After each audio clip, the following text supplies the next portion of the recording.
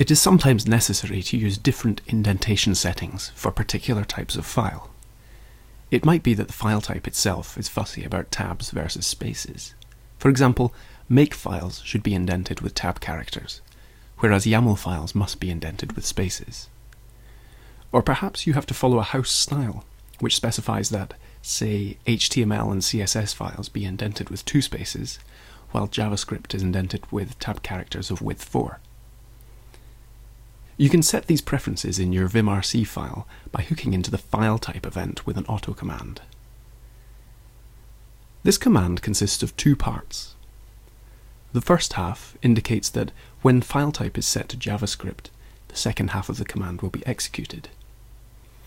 The second half calls setLocal, applying the following settings to the current buffer, which in this case contains JavaScript.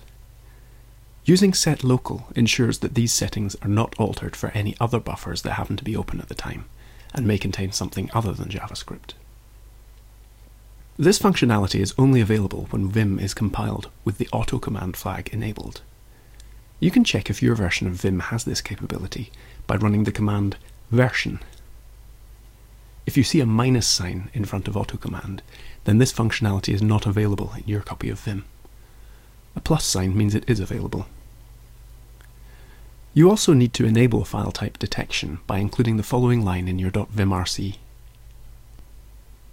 You can test if your version of Vim has been compiled with support for autocommands using a conditional statement.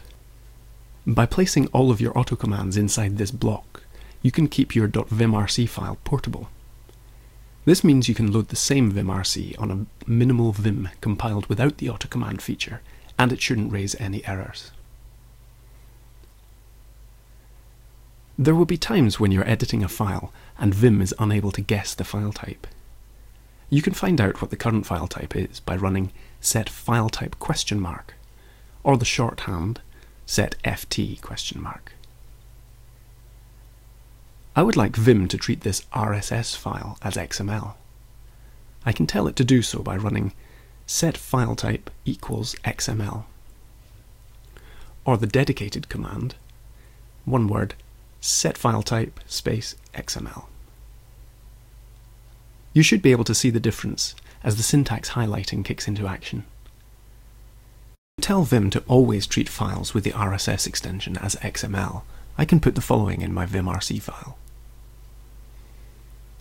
The first half indicates that when a new or existing file with the RSS extension is opened, the second half of the command will be executed. The second half sets the file type to XML. It is possible to specify multiple patterns to be matched when opening a file. Just separate them with a comma. So the auto command could be tweaked so that it also matches Atom files.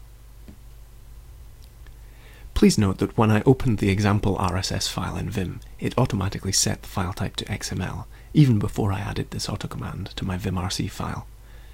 The example given here is purely for illustrative purposes.